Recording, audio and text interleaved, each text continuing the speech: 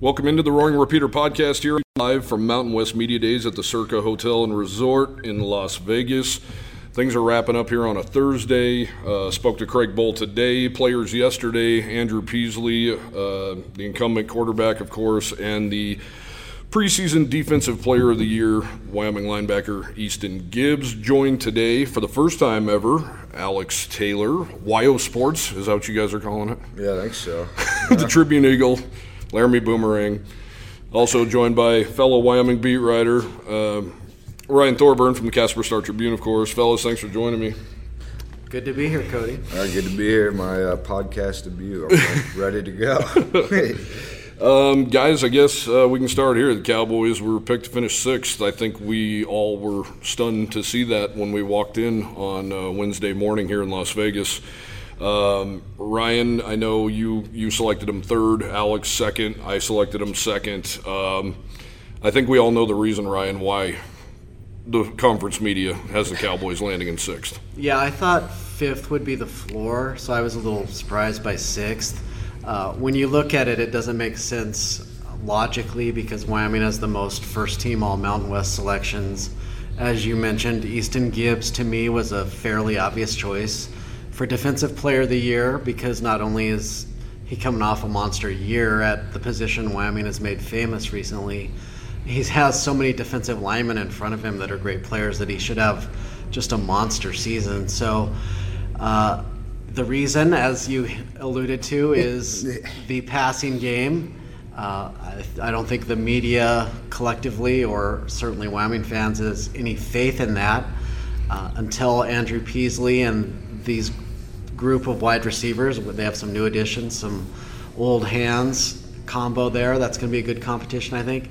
Until they show up on a Saturday and let it fly, I think people are saying sixth place, that to them equals 7-6 again in a bowl game.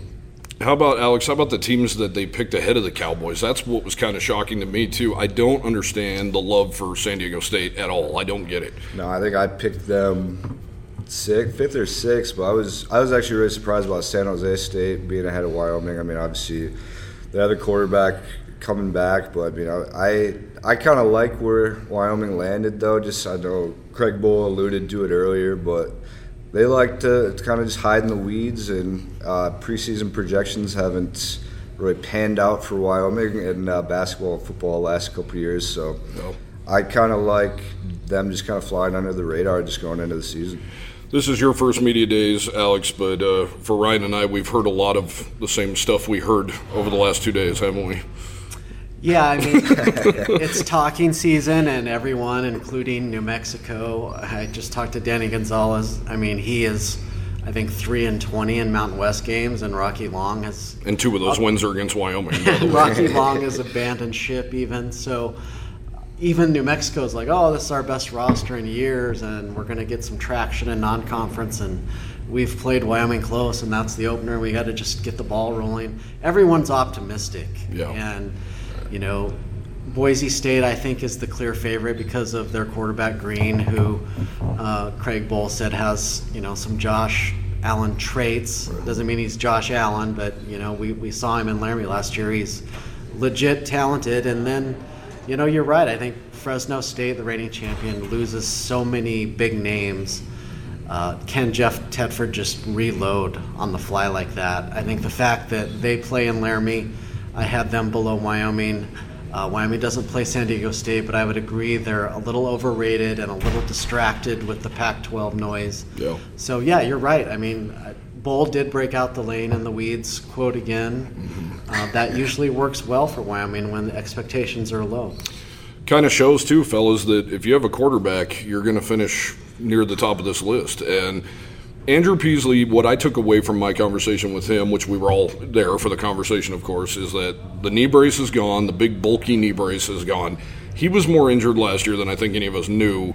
He had the concussion at CSU that really set him back. He said he wasn't prepared for Fresno State at all, which it showed. He really was roughed up. We saw in Provo. He had a noticeable limp at BYU. He got hammered against San Jose State and had to come out for a play or two. Tough kid, but not a very big kid. And now he said, I want to rip it, and it's time to start ripping it, and it's his last chance. So I think he said, we take it as coach speak, right? When Craig Bohl says, oh, the pro-style offense is really hard to learn, and, he came in and didn't know anything. But actually talking to Peasley about it, I believe it. He said, I didn't know anything when I showed up in the spring. He never even took a snap under center.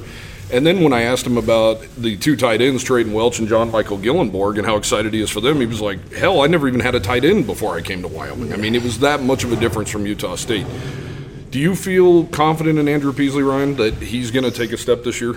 I do. I mean, this is a guy from rural Oregon who's a ranch kid and who loves Laramie and, the cowboy spirit and all that. He's the opposite of a BYU starting quarterback in terms of his background, but he reminds me of a BYU starting quarterback in the sense of his maturity level. Yeah. He is married now. He has just had a child.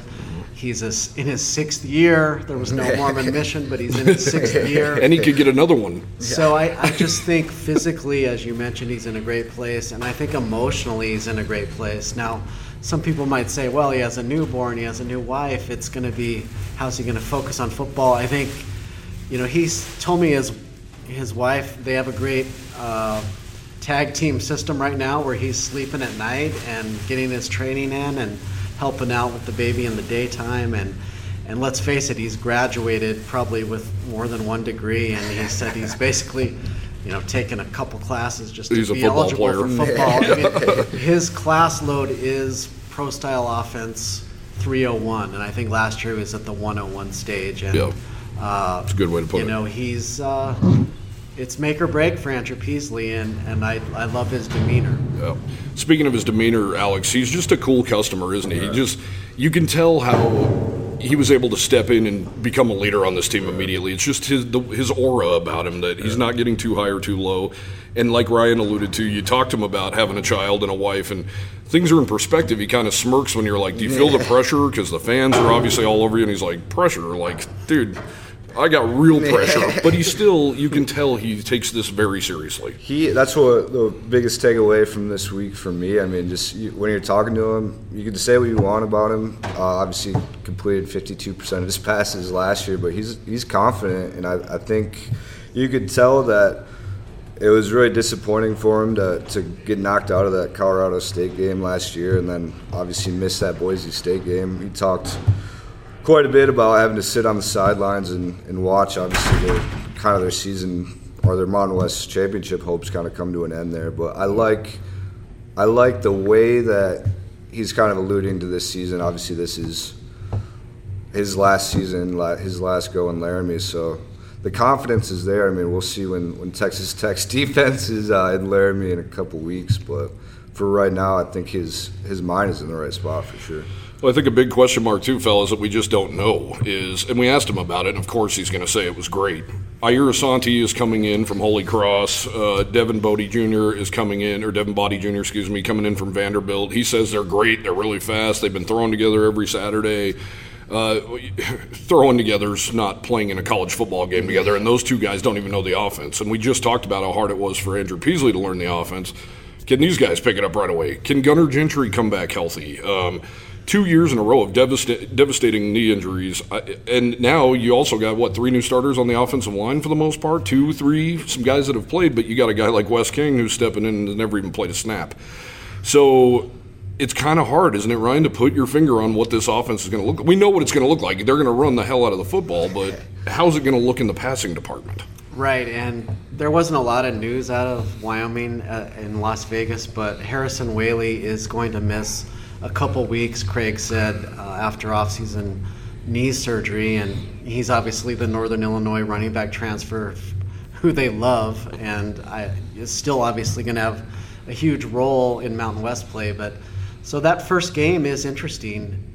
defensively, you're in good shape, but you're going against a tempo offense that can light it up if they're on point.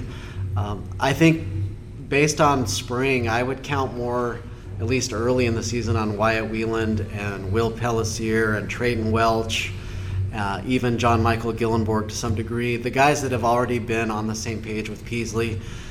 You hope as the season goes on, I think Ayer Asante, given that it's his last season in college football, and he's been so productive, albeit at the FCS level, I think he's the guy that maybe can blow the top off the defense, as the season progresses. Yep.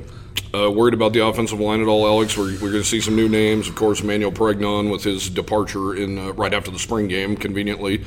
Wes King's getting thrown in the fire. That's all there is to it. And Jack Walsh played a lot last year, but Frank Crum, of course, making the move over to left tackle. That's the bread and butter. The Cowboys' offensive line has to be great. Yeah, and I think, obviously with that run game, they're going to have to – there's going to be some new guys stepping up. But I think, obviously, like you said, Frank Crum getting that blind side, and then I think you said Jack Walsh is going to be right next to him. So I'm pretty high on Jack Walsh. I know he started a couple games late in the year because of Watt's injuries, but I think they're in a good spot. The one kind of red flag, and I know Craig Bull said today that was his biggest worry, is the depth. I mean, if one of those guys goes down, I mean, it's going to be somebody stepping in that's never played before. Yeah. So, I mean, it's kind of one of those things where it's a position where you're kind of one injury away from catastrophic stuff. So hopefully, obviously, you hope for the best. On the flip side, the depth on the defense is pretty much unbelievably good across the board. I mean, you see some new guys on the two deep, which the Cowboys did release a two deep,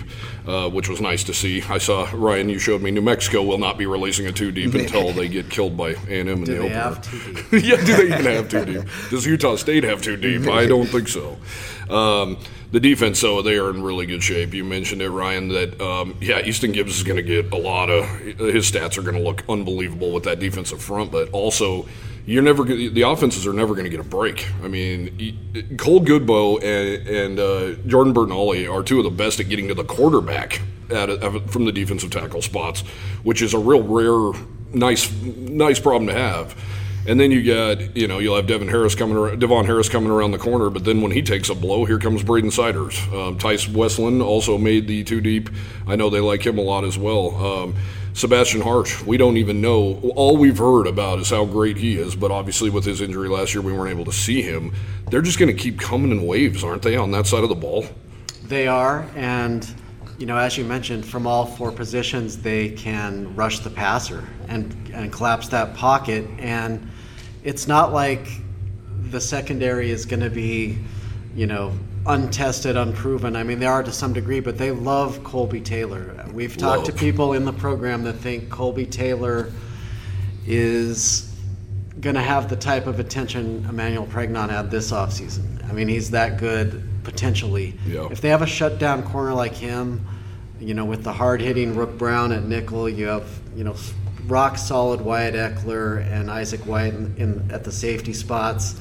We saw Tyrekus Davis, the junior college transfer cornerback, show Peasley that you shouldn't make throws across the field against him with his speed and break on the ball. So really, I don't see a weakness on this defense other than last year they missed a lot of tackles that they were in position to make. They say they've shored that up. If they make the tackles that they're in position to make, this is the best defense in the Mountain West. Well, with New Mexico, with their gamesmanship of not putting out a two deep, I think Wyoming's got a little gamesmanship on their side too. I don't know about you, I was a little stunned to see Ja'Cory Hawkins and Deron Harrell being the starting corners for this team. I don't think it's going to be that way. And we talked to Craig Bull about, can you win or lose a job in the fall? Right. He mentioned the corners. Those guys can lose a job. Those guys can get a job. And I know all we saw was the spring game and heard what they said during the spring, but sounds to me like Tyrekus Davis and Colby Taylor are probably going to be those guys, along with Ja'Cory Hawkins coming in and out. We were hearing, in some of our talks that Deron Harrell's not even healthy. So I think that's a little gamesmanship. Yeah, I'm thinking, obviously, Colby Taylor's name came up a ton. Constantly. I'd be shocked if he wasn't quarterback number one. And I think an interesting point with him that we had talked about earlier, but I think with them having that lockdown corner going back to Rook Brown, it kind of opens him up to go in at the quarterback, get him on some blitzes with that secondary. So it should be interesting. I mean, the defense is the least of my concerns with this team, and unlike last year, the secondary is looking a lot better than it was at this time last year. Well, that could be a message like, okay, we talked you new guys up all spring, but you got to get through 3 weeks of fall camp and prove yourselves all over again. It starts over. And, it could also be a technicality. I mean, against Texas Tech, you might have to start, 3 of those guys. Yeah. So, if they spread you out with 4 wide receivers or whatever. So, it's a good problem to have. I think they have 3 rock-solid cornerbacks right now, and in years past they've had 1.5 maybe. Yeah, the one thing I foresee happening, fellas, is, and Easton Gibbs talked to me about it, I don't know if you guys were there, but he had 121 tackles last year. He forced 2 turnovers. Yeah. Now I think they're going to have so much depth, and they're going to come at you and wave so much that the turnovers are going to come. I mean, they're faster, they're stronger, and think about it, guys. A lot of people forget about this as they're bitching about the Cowboys only going to the Arizona Bowl and only winning 7 games.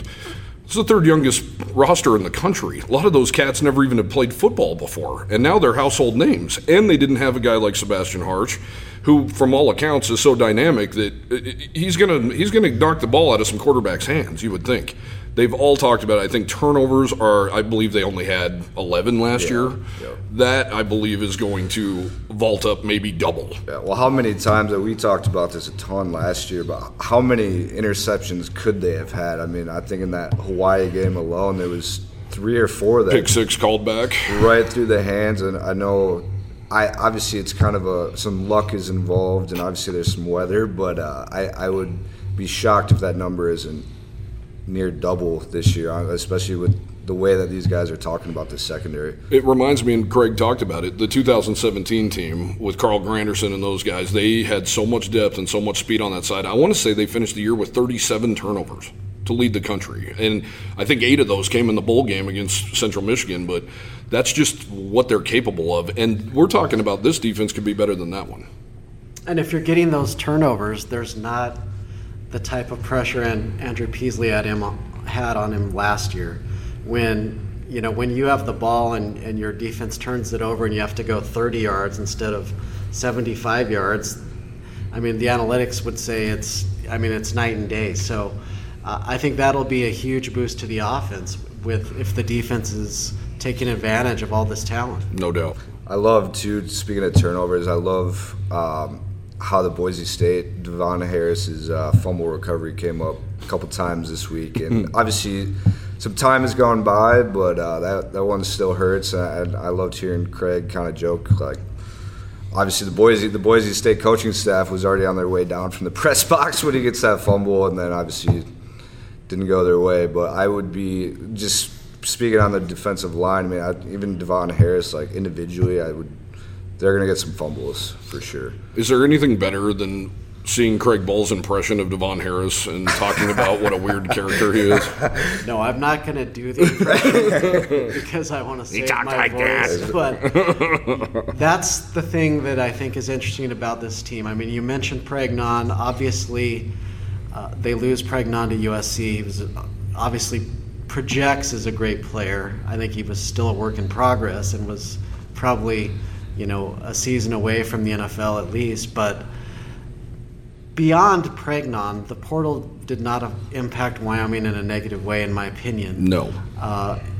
And the cool thing about it is just the vibe and the chemistry and the loyalty of the people we talked to. Easton Gibbs, phone was ringing from Power 5, got people.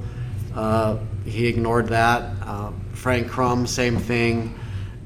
The guy, Cole Goodboat, could be, he could try to turn pro anyway, or he could have went to Wisconsin. Yeah. But these guys want to leave a legacy, I guess. They want to be able to come back to Wyoming in 25 years and people will know who they are and not, just grab a short-term little bag of cash or whatever. In fact, Gibbs is funny because I'm like, are you doing any NIL? Which you would think would be there for him, especially with Wyoming starting a collective. He'd have to be at the top of the list. He basically said, I don't give a crap about that stuff. And that's a Wyoming linebacker right there. Peasley the same way, even though he could use, a deal with some diaper coaches. So I think when you have a team this galvanized and loyal, I mean, that's why Craig Bohl in year 10 is so fired up. Craig Bohl said today, he alluded to the mass exodus of players in 2021, and it was interesting going off that. He just said the guys that did stay got together, and they said the guys that stayed are going to win a championship. So I think that's what we're kind of seeing that locker room right now. I don't think we give enough credit to Craig Bohl. Ryan, you and I saw after 2021, those players who left, off the record, all said, I had zero relationship with that guy. And we know Craig was a nightmare during COVID because he loves to control things, and he had zero control.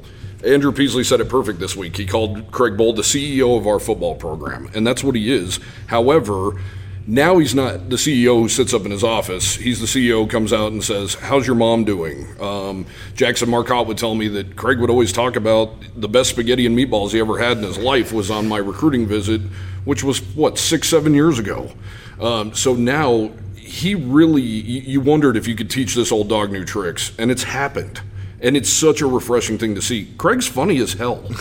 He was funny as hell today. He's so quick, and he's such a, just a good dude. He really is. And that's what always bothered me about why he was being an asshole to guys before. Now he's got it figured out, and it seems like it's working. I understand the fans' frustration with the passing game. I totally get that. Since Josh Allen went to the NFL, it's been really, really bad, and they have not found that next guy, and we don't know for sure if Peasley is going to have a good year or not. They have some guys behind him that I think they're pretty pumped up about for 24. But you're right. I mean, he said it today. We had the same wavelength on our early questioning, like, you're going to turn 65 this year. It's year 10. Your contract ends after 24.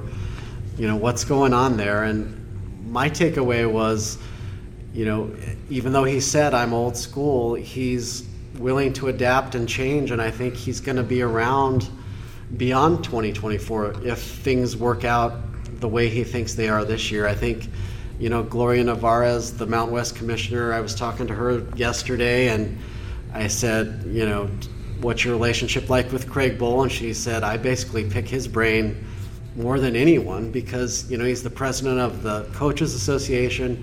He's been around forever. She had him get involved in coming up with a strategic plan for the Mountain West for the next 5 years. So I wouldn't be surprised if he, tries to see that plan out for Wyoming and the Mountain West. And with the playoff coming, I think that's a carrot he's interested in taking a bite of before he retires. I mean, he's already a legend at Nebraska and North Dakota State, and with his longevity at Wyoming. But if you win a Mountain West championship or by some miracle get into the playoff one of these years, I mean, you're a Wyoming Hall of Famer as well. What I kind of like this year, so this will be the first year the Mountain West goes away from the division format, the two-division format, and I kind of like what that does for Wyoming. I mean, just they're not on the same side as Boise State. I think Craig Bohl had talked about it earlier today, but it ensures that the two best teams are meeting for that Mountain West championship game. So, and he loves having that championship game too, because if you're going to make it to this college football playoff, you need to go through the gauntlet and prove it. So I really like that answer too, fellas. Ryan, I really like this team. This is not a sixth place team. There's not a shot in hell unless something really bad goes off the rails. I don't see it going off the rails because you and I have followed this team our entire lives. They rarely have depth, and I think that's going to play a big part. Most Wyoming fans would be pessimistic and go, Texas Tech and Texas, those are body bag games. Those are when guys get hurt. I don't see that. I see these as an opportunity. I'm not saying they're going to win them both, but I'm saying I see this as an opportunity to – do you think they're going to be intimidated to go into Boise, Idaho after going in front of 110,000 people in Austin, Texas, or playing Texas Tech? I think that these are setting them up to be prepared to play and to kick ass in Mountain West play. Right. I mean, I think in 21 they had names that, big names, and they thought they had some depth.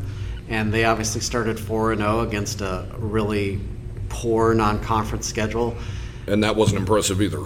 But those guys, once they lost the opener to Air Force, and once they had the friction at quarterback with Sean Chambers going in the tank, Levi Williams, a game too late, in my opinion, becoming the starter, and then obviously the portal opening up for the first time.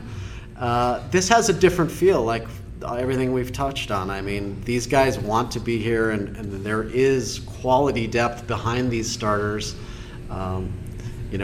Like Alex said, offensive line, maybe the depth is the one area that could bite you. But, yeah, and the only thing I could see is, if Texas Tech is as good at advertise and thumps you, and then, you get thumped at Texas and have some injuries, maybe that could be an issue. It's a very difficult non-conference. I think the key game is App State after Texas. You got to find a way to beat them and be at least 2-2. 2-2, yeah. But I think this team thinks they're going to beat Texas Tech. Yeah, and I don't think anybody else in the world does. So I can't wait for that game. I mentioned to Jay Savell that it has Missouri written all over it. He disagreed, but he disagreed because of the style of which Texas Tech wins. Texas Tech is probably better than Missouri. But this has that feeling to me that a sold-out crowd, perfect weather, amped, ready to roll. Texas Tech maybe looking past to Oregon. They want this game, too. That's the thing. Like, Easton Gibbs and Andrew Peasley this whole week, where they want to play Texas Tech. And the thing that I loved about Peasley during his meeting was just they have to come to Laramie. Yeah.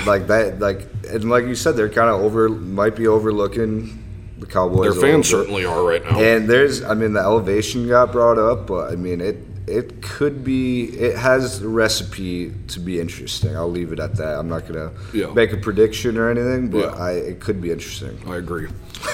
So the preseason rankings here, guys. Boise State, number 1, overwhelmingly 28 first-place votes for the Broncos. Not shocked there. I believe you guys voted for Boise first. I did as well.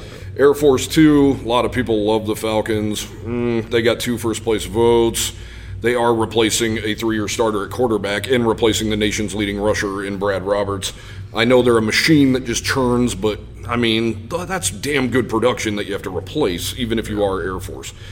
Fresno State at 3, like you alluded to, Ryan, they lost too many dogs, man. They had some great players on that championship team. You saw the way they looked without Hainer last year when he was hurt. They were hideous bad. They lost to UConn. I mean, really bad. San Diego State, I don't understand what the draw and appeal is to them at all. They even got a first-place vote. Number 5, San Jose State. Chavin Cordero's been in this league for 100 years. He has some really good outside weapons. They also lost a ton, too, especially on defense. Cowboys coming in at 6th. 7th, Colorado State. That's probably about where I picked CSU. I think they're going to be improved, maybe battling for a bowl spot this year. Yeah. Still young, super young, and that offensive line was hot garbage last year. So young they couldn't bring any of their star players to Circa. You have to be 21. Yeah, exactly. Utah State, Cooper Lagasse, once again, their quarterback, finishing 8th. I think, honestly, guys, the bottom half of this conference is kind of interchangeable. Right. Number 9, UNLV, also bringing in a first-place vote, which we heard that guy will lose his voting privileges and never be allowed to vote again. He's also from the state of Nevada. I wish we knew his name so we could call him out for the moron he is, but we won't be dealing with that anymore. Number 10, Hawaii. 11, Nevada, 12, New Mexico. You're working on a story about New Mexico right now, Ryan, but I think New Mexico, it's hard not to improve from what it's been, and they're going to switch their offensive scheme. And Rocky Long, of course. I'm not saying New Mexico is going to do much this year, but I think you said they have a real favorable schedule and non-conference anyway, aside from Texas A&M and a pissed-off Jimbo Fisher and a pissed-off fan base that's ready to beat the hell out of everybody in its play. But I think I picked Nevada dead last. I think New Mexico is going to be a little better. And I think personally we kind of hope so because Danny Gonzalez is an alum and he's such a good guy.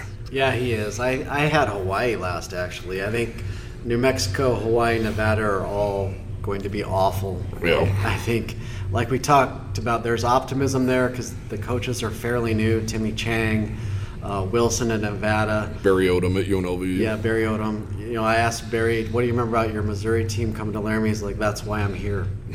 That's a fact. So the bottom is very bad, and what's encouraging for Wyoming, obviously the non-con is tough, as we mentioned. You're at Air Force Boise. I think you need to split those road trips and stay in the mix.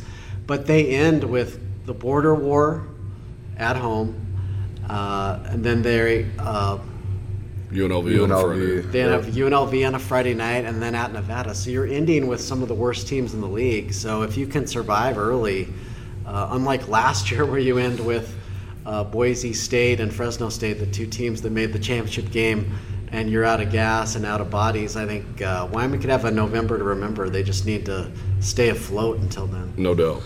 I'm high on Air Force. I think I picked Air Force third, so I picked Wyoming second, Air Force third, and I did. My thought process was it's going to come down to that head-to-head tiebreaker, who wins that game, and we saw what happened last year, but who knows with Air Force. And Wyoming's defense is going to be even better than what you would think Air Force's offense is going to be.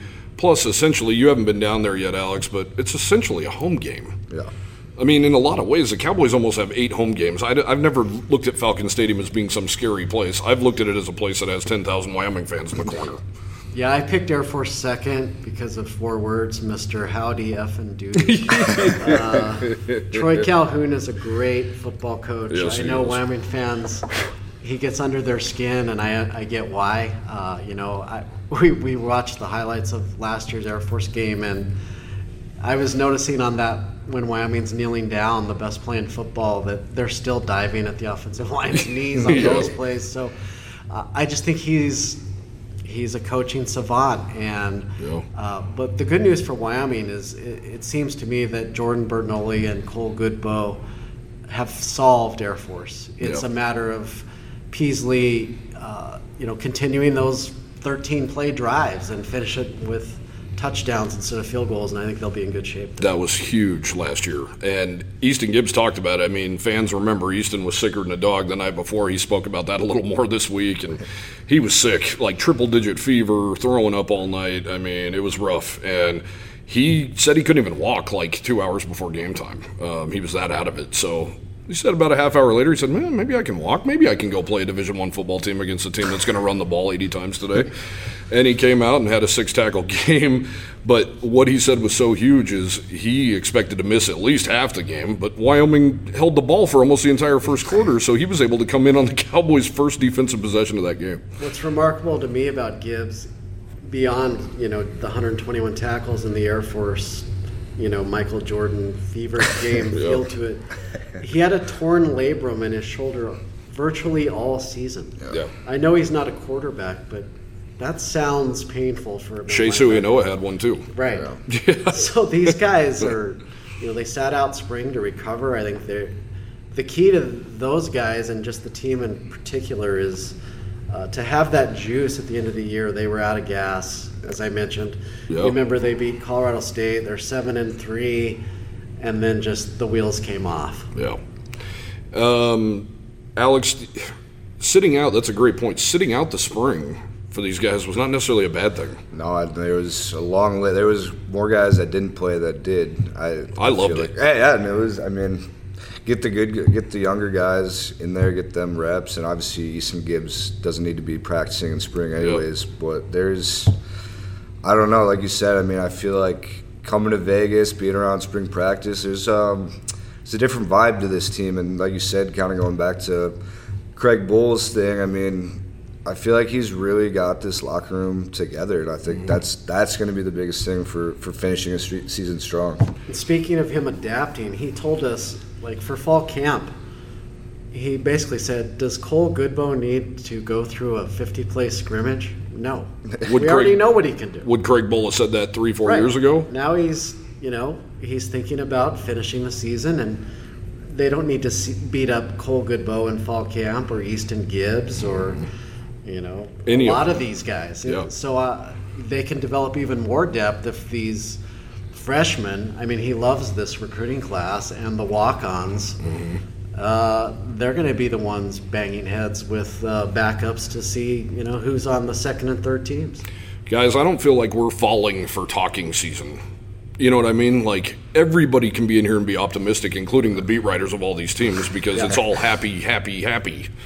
I don't feel that at all. I feel like Craig's like even calm. Like they're all business this week. And I like that. I do too. I like where everybody's head seems to be at going into the season, and it's a quiet confidence. It's not the stuff he was saying a couple years ago about we're going to kick the door down. That he was like, never again, and we are kicking the door down. And we thought he had the guys to do it that year. But this year, I know the big question marks around Peasley, but I feel really good about him. I think he's going to be fine. Evan Svoboda is the backup. He said today this too deep, for the most part, is kind of set in stone. And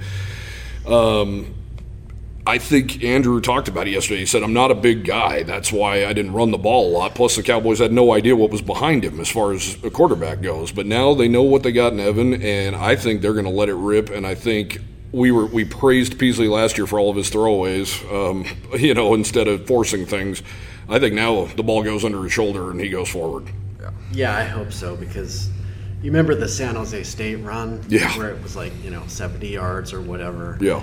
He had a bad wheel on that run. Yeah. He was not healthy on that run, and he was outrunning some really good defensive players on that. So we saw it a little bit in the Illinois game. He kept them in that with the bootleg. Yep. You want to see as much of that as possible. Let your inner Josh Allen loose. I know he even said, I'm not Josh Allen, but I'm crafty, and I'm faster than Josh Allen. I can do different things and make my own mark. Gibbs and Craig Bull at him, but Andrew Peasley is one of the fastest players on the team, and I believe him. That San Jose State run was incredible on a bad wheel. I believe his hip was hurt in that one. Yep. And not to mention a big bulky brace on his right knee. On the injury front, I guess Gunnar Gentry's making his way back. I know we're even kind of holding our breath on that because it's just been a rough go for him. However, DQ James, some good news on his front. He tore his ACL against CSU last year. He didn't participate in the spring, of course, but even without Harrison Whaley, I don't think you're really worried about that unit at all against Texas Tech or against Portland State. DeWine McNeely, I think if he had two hands last year, we could have really saw some special bursts from that guy anyway. Do we think McNeely is a 1,000-yard rusher, or do we think how do you think the time gets split when Whaley comes back? That's the thing. I don't even know if you want a 1,000-yard rusher. Maybe you want 3, 7, 800-yard rushers, and that's what they could potentially do. I mean, DQ James, 40 attempts, 8.6 yards per carry. That's crazy. Yeah, they have crazy talent back there. I wish we would have saw L.J. Richardson in the Arizona Bowl. He obviously had a snafu at the airport, wasn't able to make it to practice. He didn't practice. He didn't play. They moved Sam Scott back there. They tell me, we heard Craig Bowles say, Sam Scott's probably the most athletic guy on this team, and he's a linebacker convert over to the running back spot. So I think they're going to be loaded. Plus, they got the kid coming in, that Keone Parks kid from Wisconsin, who was Mr. Everything. I saw on social media every day he was winning a gold medal at something in track about every day. So I don't think any of us are worried about that position. No, it was funny, too. Craig said today somebody had asked him about the running backs, and he actually went back and he said he almost felt like he relied on Titus Swen too much last year. Obviously, they had a ton of injuries at the end of the season at the running back, but I like going back to what you said. I mean, it should be a fairly balanced attack between those top three guys. Yeah, I think two hands, DeWine McNeely probably gets a hell of a lot more carries last year. Good player. Easton Gibbs did tell us this is it for him. He, barring anything crazy injury-wise, he is. This will be his last year as a Wyoming Cowboy. At first, I didn't even think he knew that he had an extra year of eligibility. COVID's even screwing them up. Andrew Peasley even said he could have an extra year if he wanted to, possibly getting a medical red shirt, but he's done as well. So it's kind of now or never, isn't it? And I think the Cowboys are also set up for future success, but I think it's now or never for a lot of these elder statesmen, if you will, who've been through, think about all the crap these guys have been through since they got to Laramie. I mean, they've seen it all. Frank Crum's one of those guys. I mean, there's a list of guys that are quote-unquote super seniors. This is their last ride, and, that's why I think there's the optimism, because they have the leadership, and then they have talents like Gillenborg emerging and Buck Coors and these fill-in guys, but that's the problem. Yeah. Yeah, you know what I like too about both of the guys that were here. So obviously from reporters that don't cover Wyoming, they were asking him questions, their NFL counterparts. So obviously Gibbs got a lot of Logan Wilson and Chad Muma questions, and I really liked Peasley had a really nice quote about him. Just he's not Logan and he's not Chad to me. He's just Easton, and I think it just kind of both of those guys. They just kind of want to do their own thing, and they don't have to feel like they have to live up to anything, which I think takes a lot of pressure off both of those guys. Obviously. No doubt.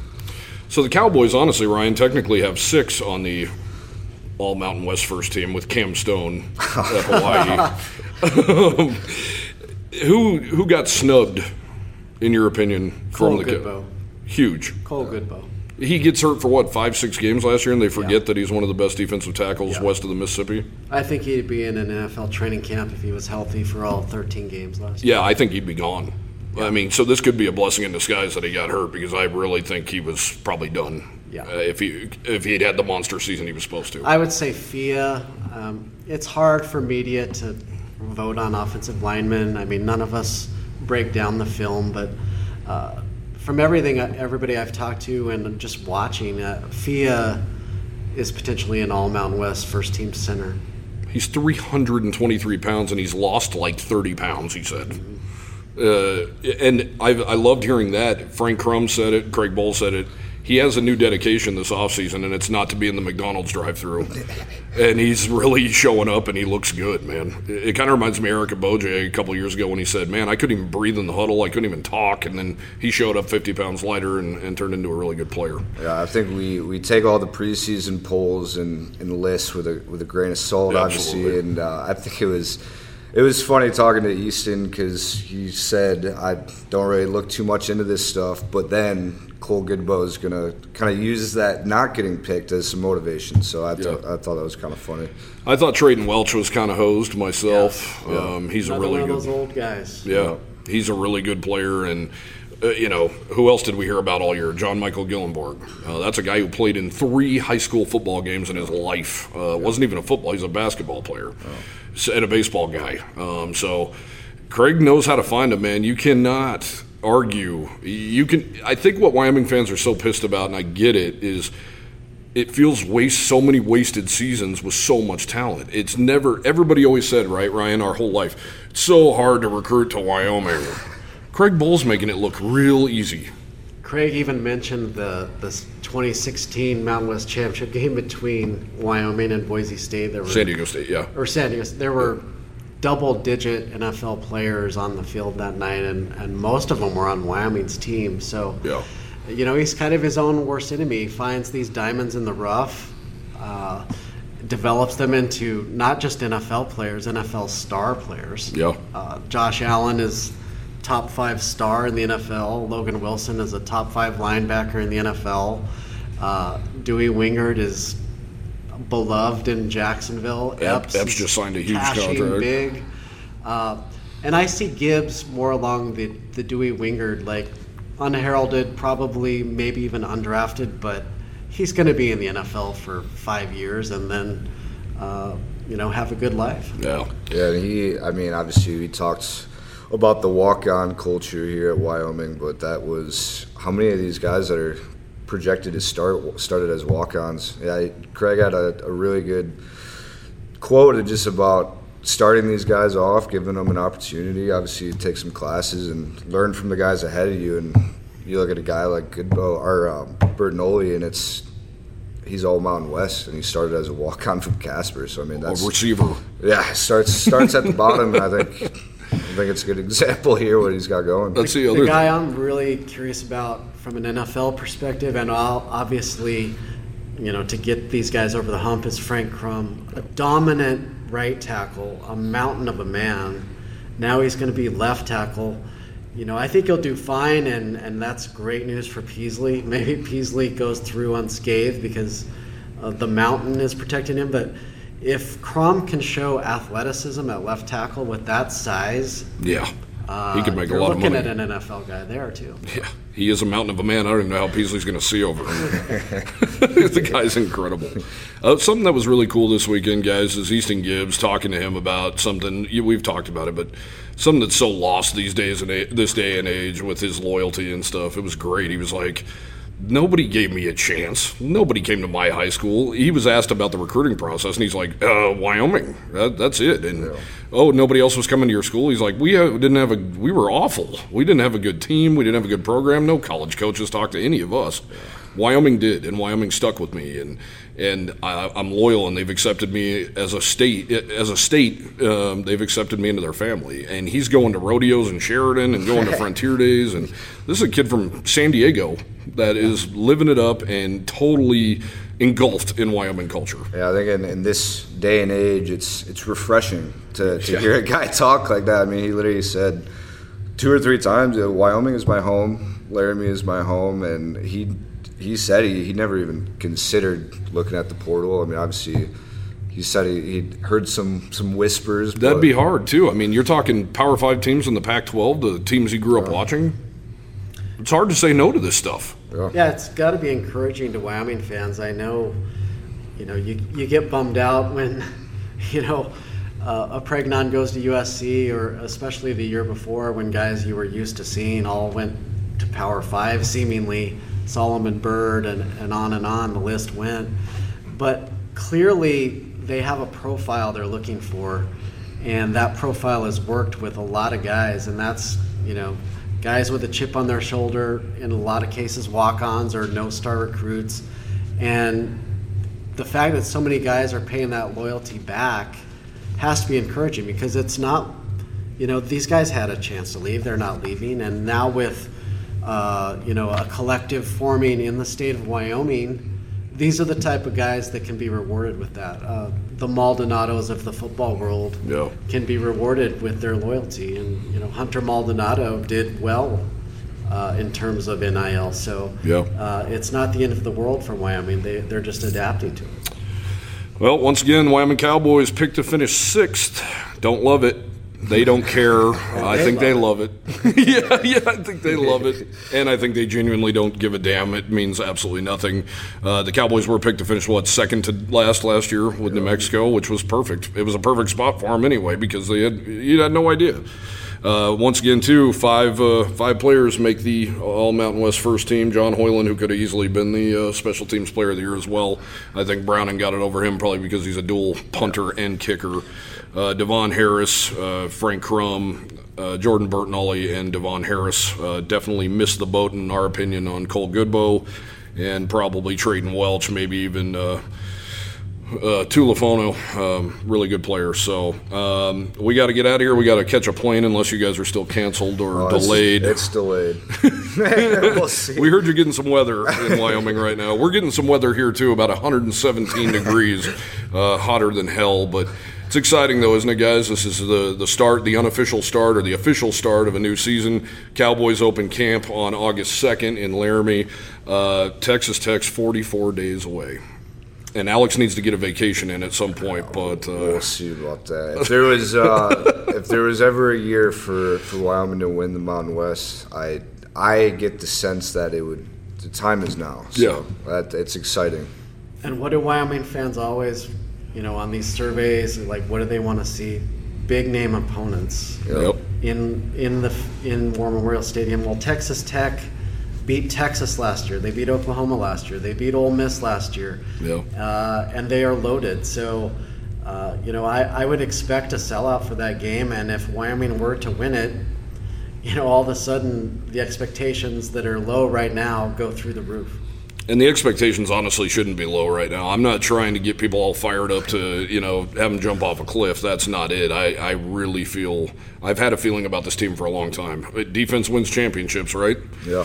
Allegedly. Yeah. I just mean in terms of, like, all of a sudden this game is on CBS. All of a sudden, The Athletic or – Sports Illustrated are going to be like, oh, who are the group of 5 teams that can play the New Year's? Well, if you beat Texas Tech and compete at Texas and then win the Mountain West, you're probably going to a New Year's 6 bowl game. So I don't want to, raise expectations to an unrealistic level, but the schedule is in place to where if you go 10-2, you are making some national news. Yep.